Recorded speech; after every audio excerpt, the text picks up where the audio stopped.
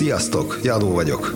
Közép-Európa első világra szóló podcast csatornáját hallgatjátok Magyarországról. Ez a Budapest.fm.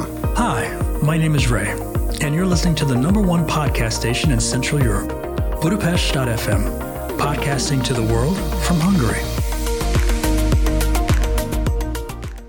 Public spaces, the great battleground where the eternal struggle between personal space and sharing plays out in all its glory. From parking lots to public seating, we've all witnessed the infamous space hogs who seem to have an uncanny knack for conquering every inch of territory they can get their hands or behinds on. Allow me to share my own tongue-in-cheek encounter with one such individual, as we explore why people do this and ponder some whimsical solutions to this pressing problem. One possible reason for space-hogging behavior is a simple lack of awareness. Perhaps these individuals are so engrossed in their own little worlds that they fail to notice the chaos they leave in their wake. Picture the scene: a busy bank on a Friday, with people like me rushing to get things done before the weekend. A 3-seat couch becomes available, and a lone lady swoops in to claim her throne, positioning herself squarely in the middle. She sits, blissfully unaware of her fellow bankgoers, who are left to jostle for standing room and curse their luck, myself included. Another explanation for space hogs could be a rampant sense of entitlement. These are the self-appointed VIPs of the world, who believe that the universe revolves around them and their need for extra legroom.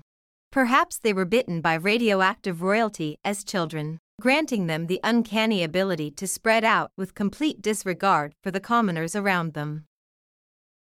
Now, some might argue that these space invaders are simply seeking a buffer from the unwashed masses. While we can all appreciate the allure of a personal bubble, there's a fine line between reasonable space and annexing half the seating area in a bus. So, what can we do to battle this insidious invasion of public spaces?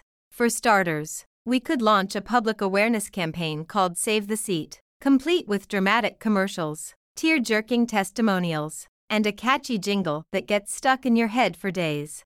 The message would be clear: your fellow citizens need somewhere to sit too, so scooch on over and make some room. Another option is to redesign public spaces to actively discourage space-hogging behavior. We could install seats with built-in sensors that detect when someone is occupying more than their fair share of space. These sensors could then trigger a gentle electric shock, a recorded message that says, "Excuse me, but you're hogging the space," or perhaps even release a subtle yet annoying odor to persuade the offender to reconsider their territorial ambitions. Finally, it's up to each of us to lead by example.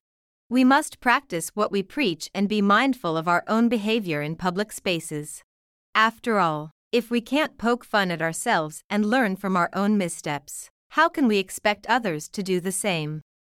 The conquest of public spaces by space hogs is a perplexing phenomenon that can be attributed to obliviousness, entitlement, or an overwhelming desire for personal space. By fostering a sense of humor, raising public awareness, and employing some creative solutions, we can tackle this issue head-on and reclaim our shared spaces from the clutches of the space invaders. You're listening to Budapest.fm, Europe's premier podcast channel, bringing you the best interviews, culture, and entertainment from the heart of Hungary's vibrant capital city, Budapest, Hungary. Whether you're a resident or a visitor, tune in on Spotify, Apple, or Google Podcast, and discover the best that Hungary has to offer, only on Budapest.fm.